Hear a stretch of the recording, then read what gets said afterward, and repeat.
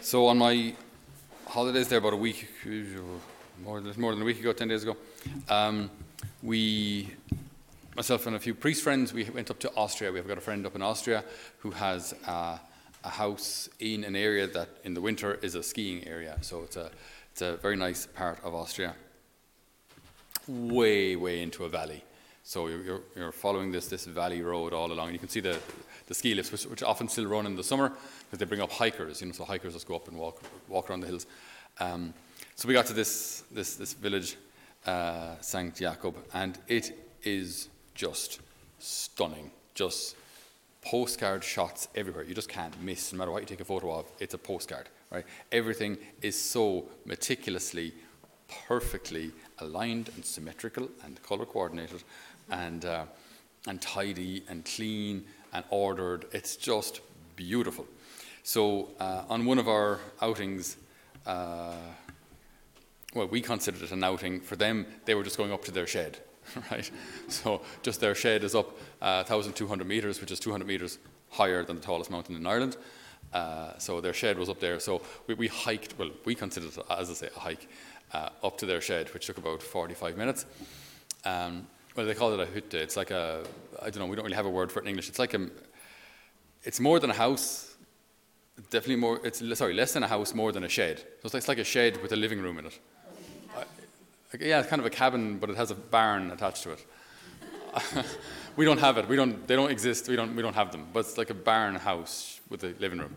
And So when we got up there then, this barn house shed cabin was built in 17 something or other. Okay? And they gave us a little tour. Now, what really struck me was everything that they did up there back in the day, up until relatively recently, everything they did was done with these lads. Everything was done by hand. You saved hay on slopes like that by hand. Then you had to bring the hay to the cows by hand, and they would eat the hay, and then you'd have to milk them by hand, bring the milk probably back to the hut barn shed, or maybe back down to the house, but usually they would actually do all the work up there, make the cheese, make the butter, and then carry that down by hand. And the slope, we considered it a hike. They considered it just going to their barn. All down by hand, and then maybe bring it to the local shop or whatever it was. Everything was done, but it was hard work. Even in the winter, they were telling us, when people would die, because there wasn't a graveyard in that village, the people, the deceased, would be kept in the winter frozen, and then when spring would come, the things started to thaw, they would hike out of the village with the corpse to bury them in the graveyard in another valley. I'm saying this, everything. When we see everything now, you go there now, and the barns look lovely, and the lawns look lovely, and the fences look lovely, and everything looks lovely.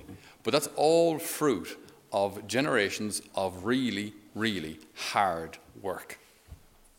Do you mean none of what you see there now came free, right? That was all people, blood, sweat, and tears for generations.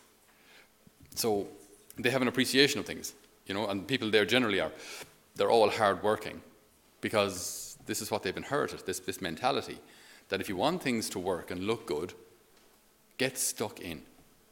Stop feeling sorry for yourself. Get a pitchfork. You start forking some hay. Because if you want to get something done, do something about it.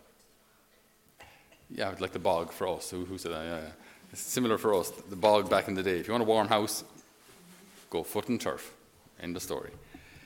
So, when it comes to our prayer lives, the gospel today has two parts, the Our Father and then this persistent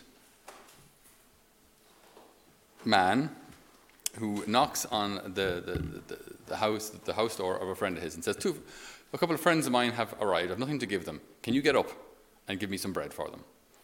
And he says, no, I can't, because I'm in bed. Go away. And then the Lord himself says, there's an almost humor in this, right? I tell you, if the man does not get up and give it to him for friendship's sake, persistence will get him up out of his bed. So much so that he will give his friend all he wants. Persistence. What does that mean? Keep rapping on that door. Keep rapping the door. I'm still here. Are you up yet? I'm not going away. I need bread. My friends are still here. Persistence. When it comes to our prayer lives, okay, sometimes we find persistence difficult because we want God to answer immediately. And there can even be a very dangerous accusation that if he doesn't answer immediately, he didn't listen, or he doesn't love me. Or maybe he's not powerful enough. Or maybe he just doesn't care. Very, very subtle influence of the evil one here, right? If I'm praying and nothing changes, well then, what's the point of it? Like, does he even care? Does he even listen? Why should I bother? Like, nothing changes. Or you prayed for something, and not only did nothing change, but the thing you were trying to avoid actually happened. You were praying for someone's healing. You were praying for them, and they died. You were praying for someone to find a job, and maybe things didn't actually get better at all. Now, don't get me wrong, very often what we do pray for, we get, thank God. And so often, things work out very, very well. But there are situations where things don't work out as we planned. There are situations where we pray for something, and it doesn't change. So the Lord is aware of this. He's talking about this in this gospel. Okay? So he's aware of the fact that when we pray, we might necessarily immediately get what we ask for. So what does he say? What does he say? What's his advice? Persevere. Persist. Get stuck in and don't stop. Keep going. As Nike would say, just do it. Just do it. Just keep praying. Don't stop. Stop feeling sorry for yourself. Keep praying. Use them knees. Wear out them rosary beads. Pray. Keep going. Don't stop. There's a kind of a legend told of the Lord who appears to a man and tells him, I want you to roll this massive boulder up the hill. The man looks at the boulder and says, I'll never manage that. And the Lord says, try. So day and night, night and day, for weeks, there he is trying to push this mammoth boulder of a yoke and trying to get every angle and trying to prise it with sticks and horsing into it and back and forward and shoulder and everything. Can't get it to move. And so he meets the Lord, who comes back. And he says, Lord, not only did I not succeed, right? I'm wrecked. Not only did I not even move the stupid boulder, my hands are all calloused, I'm exhausted, and all for nothing. I've achieved nothing. And the Lord says to him, is it true that you've achieved nothing? He says, yeah, boulder hasn't moved. And he says to him, look at your hands. Look at your arms. Look at your legs. Look at how strong you've become. Your daily workouts, he didn't use that word, but you know what I mean. Your daily effort has made you strong. You've learned perseverance. You've learned obedience because you didn't give up. You've learned to keep going even when it was difficult. I never wanted you to move the boulder. You never needed to actually move the boulder, but you did need to try, because in trying, you learned. In trying, you grew. I can move the boulder. So in our prayer lives, our effort and our perseverance is the teaching. If we get what we were praying for, absolutely fantastic. But the journey is important too, not just the destination. We see this in Holy Family. Like in Holy Family, with our young people here, it's not just about getting to the end of the year, or attaining some sort of a qualification or something. The journey, each day of the journey is healing, and you see this in marriage too.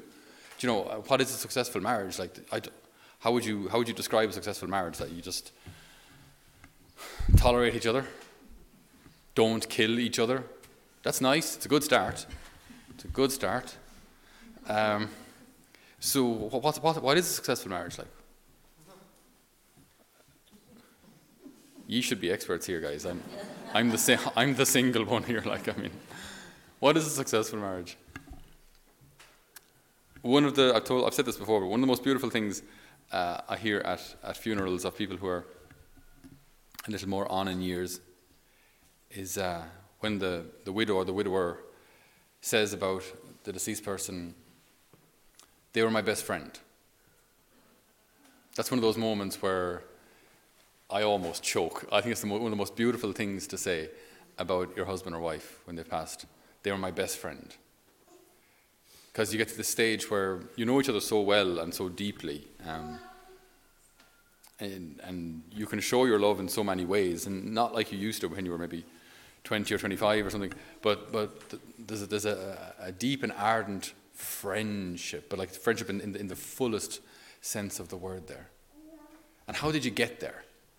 How do you get to this place of kind of profound friendship? The journey teaches you. You know, each day, the perseverance through each day, perseverance through each difficulty, perseverance through each day of bereavement when a family member is lost, or maybe when a child is lost, when there's a miscarriage or something, and the walking with each other through these good times and bad times. That is what forms that profound friendship, that profound love. The journey is important. In our prayer lives, the journey is important. The perseverance is important. If we got everything we wanted immediately after praying, we wouldn't need faith, and we would never learn perseverance. If we got everything we wanted after one Hail Mary, well, then you don't need faith. You just make your demand and the thing arrives. Whereas when we pray for something and it doesn't arrive immediately, then we have to walk by faith, because do I give up? Do I stop? Do I start to doubt his goodness? Or do I persevere?